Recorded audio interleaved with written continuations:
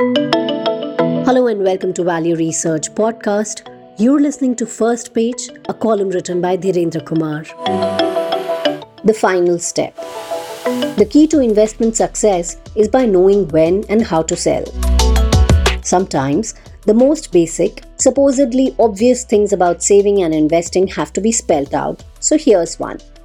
The entire point of investing is to sell. You invest to earn money. When you buy, someone else gets the money. Only when you sell do you get the money. And yet, almost the entire conversation about investing is about buying.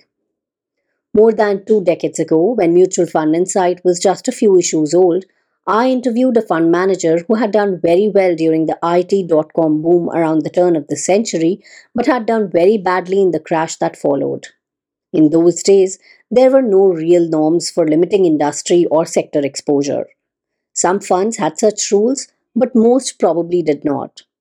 Even those that did got tempted and violated them when the going in IT got too lucrative to ignore.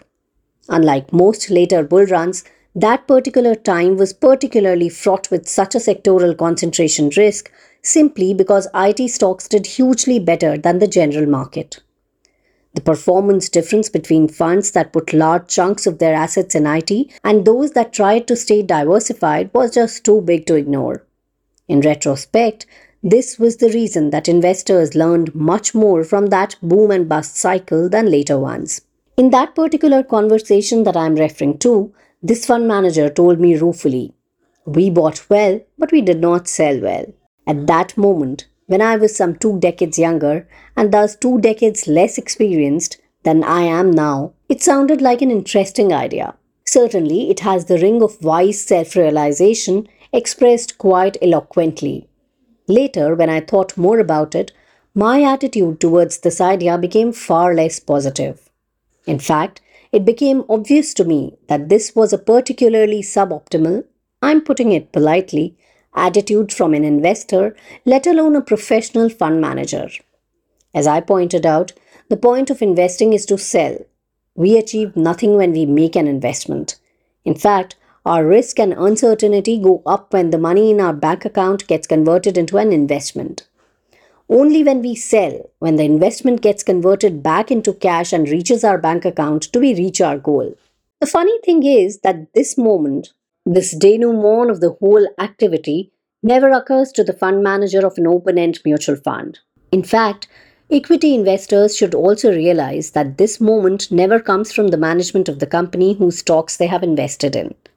This is a subtle point, so do give it some careful thought. Fund management and running a business are perpetual activities whose success is measured by daily NAV, annual returns, each year's profits, etc. Therefore, it is up to us to ensure that we do not end up buying well and not selling well. There is no such thing as buying well, there is only selling well, because if you don't sell well, then the buying does not matter. So how do you sell well? The answer is obvious. Not just by choosing well and buying well, but by continuously monitoring your investments and being ready to take action. This is easier said than done. Especially as we saw in last month's Mutual Fund Insight, which highlighted the fund collecting mindset of most Indian investors. That's why our current issue of Mutual Fund Insight's cover story is dedicated to figuring out when to sell your mutual fund investments. We've done a comprehensive survey of the reasons for which investors should sell their mutual fund investments and created a guide with some precise recommendations. Just as importantly, we have also discussed fake reasons for selling, which appear to be good reasons to sell but should actually be ignored. Hopefully, armed with our cover story, you'll be better equipped to tackle the most important stage of your mutual fund investing.